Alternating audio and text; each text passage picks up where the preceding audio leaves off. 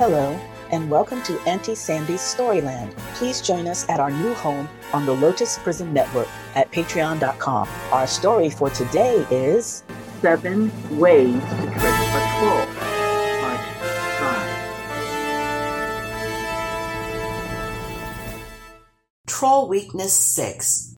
Trolls cannot swim. Even though trolls are tall and can wade through shallow lakes, they dislike open water because they cannot swim. You can use this information in many different ways. The story of the troll who played hide-and-go-seek. Once upon a time, a boy named Lars went into the forest to chop wood for his family. When he had filled his sack, he sat down to eat. Just as he was unwrapping his sandwich, a tiny dwarf with a long silver beard appeared in front of him. "Could you spare a few coins for a poor old soul so I can buy some food?" begged the dwarf. "I have no money, but I'll be happy to share with you," said Lars, and gave half of his lunch to the dwarf. The little man gobbled the sandwich so quickly that Lars handed him his bottle as well. The dwarf gulped half the contents before handing it back. Then he snapped his fingers and disappeared. "And not one word of thanks!" exclaimed Lars, surprised. Grabbing the firewood, he set off for home. He had scarcely taken 5 steps when a troll came crashing through the woods. This troll was so big that his head was taller than the treetops. One single eye in the middle of his forehead glared at Lars. "How dare you chop in my woods!" roared the troll. "Now I'm going to gobble you up." "Oh, please don't eat me," begged Lars. "My family will never survive without my help. I'm the oldest of 7 children." "I don't care," snorted the troll. "I'm not so hungry right now. So let's play hide-and-go-seek. I can only eat you if I find you. Now run!" bellowed the troll. He slapped a huge hand over his eyeball and began to count. 1, 5, 3, 2. Lars looked under bushes and behind rocks, but no place seemed like a clever hiding spot. All at once the dwarf with the silver beard appeared. "Come with me," he whispered, and guided Lars to a large oak. The dwarf cut a huge splint out of the tree trunk. "Crawl in," he urged, and pushed Lars into the space. Then he placed the splinter on top and closed up the tree trunk. 62, 83, 34, 100. "Ready or not, here I come!" yelled the troll. Sniffing the air, he ran straight to the tree where Lars was hiding. He squeezed his eyeball. "Aha!" he roared and toppled the tree with one tremendous swing of his axe. "Found you!" he hollered triumphantly and pulled Lars out of his hiding place. "This is fun. I'm not hungry yet, so hide once more." The troll slapped his hand over the eye and counted. 1, 7, 3, 2.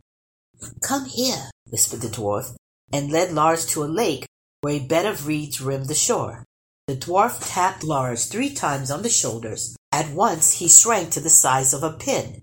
Next, the dwarf cut a reed in 2, placed Lars inside the hollow stem, put the 2 halves together, and returned the reed to its place. "I don't think he'll find you this time," said the dwarf. 67, 98, 44, 100, here I come! called the troll. Sniffing the air, he caught Lars' scent and followed it to the lake. He popped the eyeball out of his forehead, polished it, and returned it to the eye socket. Then he looked hard at the reeds. "Ha!" yelled the troll, and cut down a swath of reeds. "Found you again!" he said gleefully as he shook Lars out of his hiding place. "This is a really good game. Hide once more, but I'm getting hungry, so next time I'm going to eat you." "What shall we do?" Lars asked the dwarf. "With that nose he can smell me, and with that eyeball he can see everything." "I have one more idea," said the dwarf. He bent down and whistled 3 times over the water. A red fish swam to the surface, and the dwarf caught it. He broke the fish in 2 and placed Lars, who was still tiny, inside. "The rest is up to you," whispered the dwarf. He joined the two parts of the fish and threw it into the lake. "Ready or not, here I come!" thundered the troll. "Make way, for I am hungry and plan to catch my supper." At the lake, he sniffed the air and scanned the water. The little red fish swam to its surface. "I see you!" roared the troll, and lifted his spear, but the fish disappeared in the deep. Searching the shore, the troll found an enormous hollowed-out log, which he put into the lake. He climbed inside, and using his hands as oars, he paddled out to the middle of the lake. Twisting and turning the eyeball, he peered into the green water. Suddenly, the little fish popped up on one side of the log. "Now I've got you!" yelled the troll, and lifted his spear. But the little fish, with Lars directing it, darted underneath the log and came up on the other side. The troll flung himself around, his spear high. Again the fish slipped beneath the log and popped up on the other side. He kept swimming from one side to the other, and the troll swiveled back and forth so fast that the log began to rock and tilt. All at once it rolled over, and the troll toppled into the lake, and he sank like a rock to the bottom, for trolls cannot swim. Now the dwarf whistled 3 times, and the little red fish swam to the surface. He caught it, broke it in 2, lifted Lars out, and restored him to his proper size. Then he put the fish together and tossed it back into the lake, where it swam away with a merry swish of its tail. "Thank you for saving my life," gasped Lars. "And thank you for sharing your lunch," said the dwarf. Then he snapped his fingers and vanished. Lars never saw the dwarf again, but he spent many happy hours telling his family about the adventure he had with the troll with the single eyeball and the dwarf with the silver beard. Troll Weakness 7. Trolls are heavy and clumsy. Because trolls are so huge, they weigh a lot. This makes it difficult for them to move quickly in deep, soft snow. So, if you are a good skier, you can outski them, especially if you head straight downhill. Tor outskis the trolls. Once upon a time, there was a boy named Tor who was very wild. Every chance he got, he ran off into the mountains to fish and hunt. No matter how hard his family begged him to stay and work on the farm, after a few weeks at home he would slip away. One winter evening, Tor had been away for several days when he spotted a fire burning inside a mountain.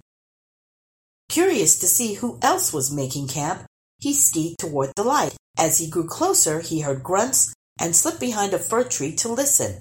"Can I borrow that big cauldron of yours?" rumbled a troll voice. "What do you want a cauldron for?" grumbled the other. "I'm going to catch that boy Tor, and then I'm going to cook him." Smacking his fat lips, the second troll growled. "You can have the cauldron, but only if I can have some Tor to eat too." Tor's heart thumped and his legs shook.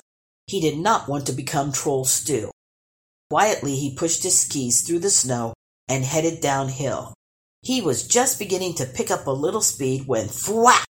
His skis snagged on a buried spruce branch and he toppled over. "Who's sneaking around out there?" bellowed the first troll. "It's Tor!" hollered the second troll, pointing. "Let's get him!" urged the first troll, and he set off so fast that he started a small avalanche. Tor scrambled up, grabbed his poles, and pointed his skis straight downhill. He shot down a steep ravine, raced between trees, and jumped off cliffs. The trolls roared in fury as they saw him glide down the mountain. But they kept up the chase. With their excellent night vision, they easily saw him outlined against the white snow, and even though his skis were fast, they wouldn't stop. Tor pushed on, heading for the valley in his village, which lay across from a lake. If he skied around the lake, the trolls might catch up with him. He'd have to ski across. He tested the ice and thought, "This is thick enough for a light boy like me, but those 2 trolls are awfully heavy. I wonder..." Turning toward the pursuing trolls, he called out, "Catch me if you can!" Then he skied straight out onto the lake.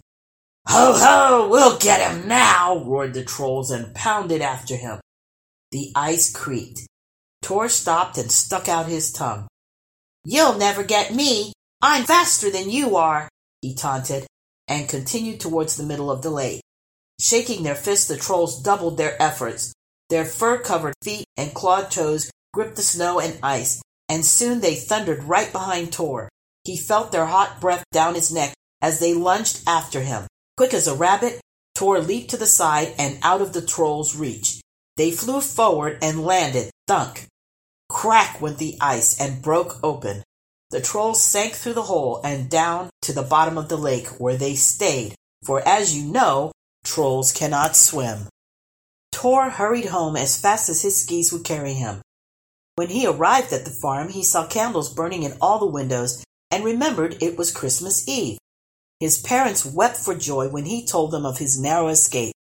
They said that having him home safely was the best Christmas gift they had ever received. Tor never ran away to the mountains again, and don't you do that either. How to spot a troll. By now you know that trolls have become extinct, at least as far as we know. But that does not mean that you cannot see trolls. Their remains can be found everywhere if you just know how to look. So the next time you are in the woods, in the mountains, or by lakes or oceans, use these guidelines and start looking for trolls. Number 1. To find remains of trolls that burst and turn to stone, you need to look carefully at rocks. Sometimes all you have to do is look at the shape of a mountain or certain hills, and you will see it is a troll caught by the rising sun. In Nordic countries, there are so many mountains named after the trolls they once were that I can hardly count them all. One good example in North America is Sleeping Giant Peninsula in Canada. From a distance, you can clearly see that it is a troll who was sleeping on his back when the sun came out. I think Giant's Ridge in northern Minnesota is another such place. Can you find others? Number 2. Many islands are actually trolls caught wading from one place to another when the sun rose. The coast between Norway and Iceland is full of these dead trolls.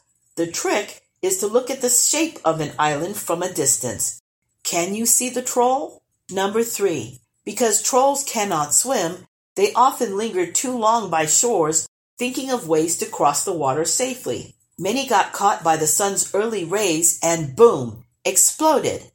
As a result, lakes and oceans are good spots to find troll remains. My son found a troll eyeball in Lake Superior when he was 7. Besides eyeballs, you may be able to find troll brains about the size of a walnut, fingers, toes, ears, and even noses. Troll rocks are exceptionally smooth and often feel a little different in your hand.